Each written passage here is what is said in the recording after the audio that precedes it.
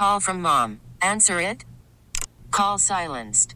Instacart knows nothing gets between you and the game. That's why they make ordering from your couch easy. Stock up today and get all your groceries for the week delivered in as fast as 30 minutes without missing a minute of the game. You have 47 new voicemails. Download the app to get free delivery on your first 3 orders while supplies last. Minimum $10 per order. Additional terms apply. We get it. Attention spans just aren't what they used to be. Heads in social media and eyes on Netflix. But what do people do with their ears? Well, for one, they're listening to audio. Americans spend 4.4 hours with audio every day. Oh, and you want the proof? Well, you just sat through this ad that's now approaching 30 seconds. What could you say to a potential customer in 30 seconds? Let Odyssey put together a media plan tailor-made for your unique marketing needs. Advertise with Odyssey. Visit ads.odyssey.com. Welcome back to The Huddle, 10:21 on this Sunday morning. Dave Schwartz, along with Pete Najarian. Great to have you with us this morning on 830 WCCO. Our first guest this morning is a former NFLer, St. Paul native, played in the Super Bowl as well. Ray Hitchcock joins us this morning. Morning, Ray, guys. good morning to you. Hey, thanks so much for joining us this morning. Which Super Bowl? What was it in 80? Is it 80? It was in 88, right? Is that it was the 31st of January of 1988. So of all the pomp, all the circumstance, everything that is around the Super Bowl, when you think back to it, what is the first memory of a Super Bowl experience from a player's perspective? What sticks out to you? Well, there's so much going on that week. Prior to playing the Vikings in the NFC Championship, I had a knee reconstructed. I had blew out my ACL. And so getting ready was pretty easy for me. I was on crutches watching. And but just the overall experience, the one thing that stands out the most is the experience of meeting Mr. and Mrs. Reagan at the White House in a Rose Guard ceremony.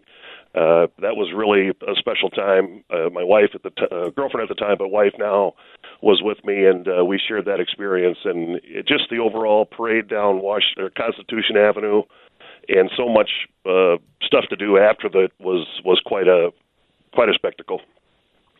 And Ray, it was a special game when you really think about things, right? Because you're playing at the Murph. You've got Joe Gibbs, one of the great coaches of all time, and then, of course, your quarterback, Right, Doug Williams. So tell us a little bit about that, and could you see the confidence that he looked like he had during the Super Bowl? Yeah, I could, Peter, just because we spotted him 10 points to get the game going, and ended up winning 42-10. So, in answer to Dave's question, which is my favorite Super Bowl, obviously it would be the one I was involved in, and very very special day. He was such a great leader. Our season started with Jay Schrader, who was our starting quarterback probably through about week 8, and then Doug Williams took over the huddle and really just did an outstanding job.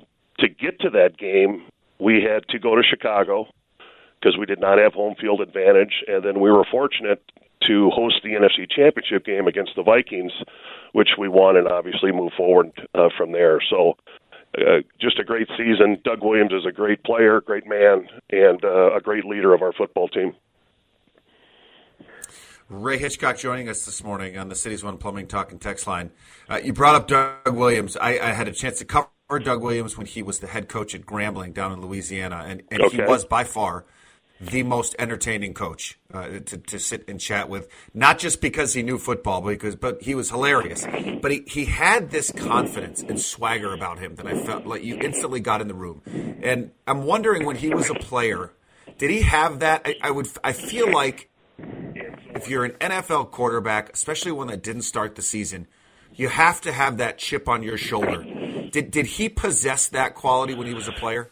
I think he did, and coming out of those games, years in Tampa, when the team wasn't very good and had just a terrible offensive line down there, he inherited a great group in Washington, and certainly was a great leader for us, and just an absolute missile on his shoulder. He could throw it halfway down the field, and just quite a leader for us.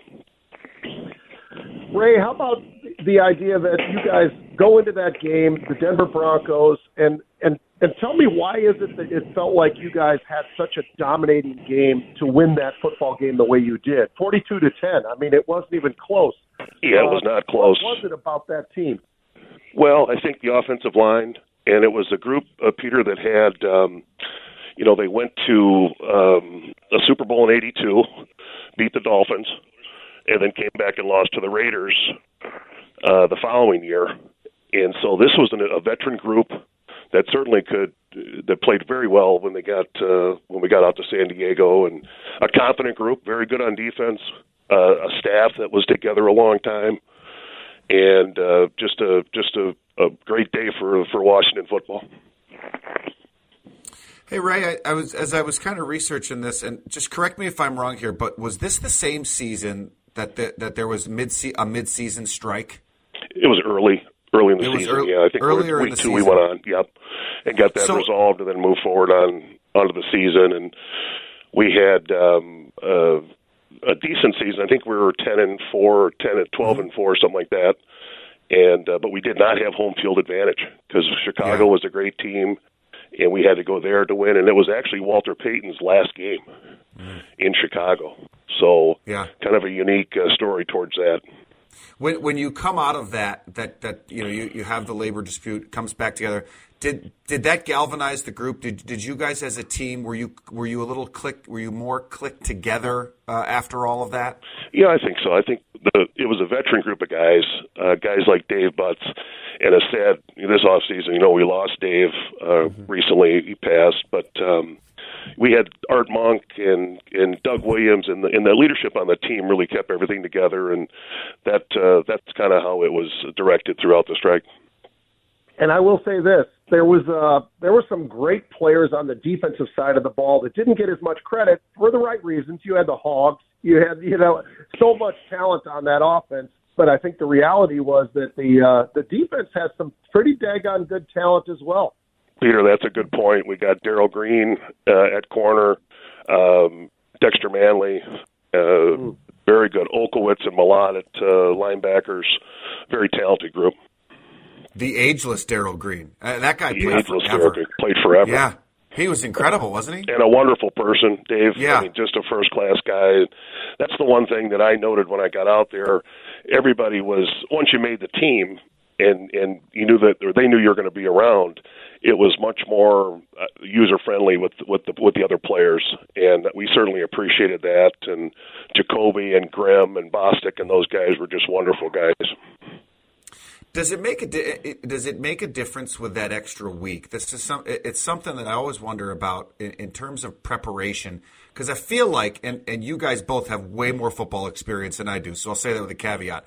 But it feels like that extra week sometimes you can focus on the wrong things. You can almost over-prepare for a game.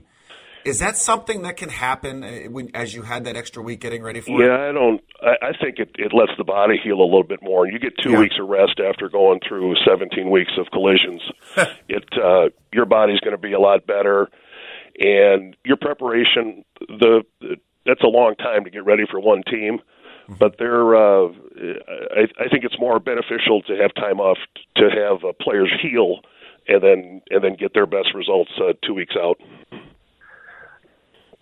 Ray, did you have any of the guys on the team that you were worried about because of all the fun they might be having in San Diego before the kickoff of the game? Well, Dexter comes to mind, but I think they had a chaperone for him and made sure that the 8:30 bed check was certainly, how close Tijuana is down there, so you can certainly go and work, connect with somebody from the Chamber of Commerce and walk around. But no, everybody behaved. I think you go back to, Peter, the fact that it's a veteran group of guys that were there on a business trip, and we carried ourselves. It was a good group of veteran players that kind of watched everybody, which was important. Ray Hitchcock, our guest here this morning on the on John Schuster Coldwell Banker Hotline. Ray, is there one story that you can tell us of Super Bowl week, those 2 weeks, where you went, oh boy, you know what, this is one I'm going to hang on to for a really long time. Maybe it won't ever get told, or maybe it will. I think the experience you had post when we won, we're in the locker room, and just the joy of seeing, especially the coaching staff. Coach Gibbs was a wonderful man and just a great coach, and had surrounded himself with great coaching. Bugle and Charlie Taylor and Richie Pettibone, all those guys were part of a long-standing staff with Coach Gibbs, and they just you could see the joy with those guys, and it was a pretty fun 2 hours in that locker room afterwards. Well, Ray, we greatly appreciate your time this morning. Guys. Thank you. Enjoy the Super Bowl, and thanks for the fun stories and the fun chat. Appreciate it. I've got to share one story with you. I did this sports huddle back in 1985. Oh, there you go. While Sid had Foggy and I in studio, and then he took us over to the Rosewood Room for brunch. And Foggy and I probably had $5 between us. And so we step in there scared to death we're going to have to pick up the check, but I want to confirm that Sid did buy us brunch that day. How about it? He had a bigger expense account than we did. Right. I'll go to Waffle House with Pete. There you go. Hey, I love Waffle House. How times have changed, right? How times have changed. Exactly. I love it. There was Thanks a lot so of much, dust Ray. on those on the money that Sid was pulling out of that pocket. Oh, good stuff. Ray, thanks a lot for joining us guys this have a morning. great We day. appreciate it.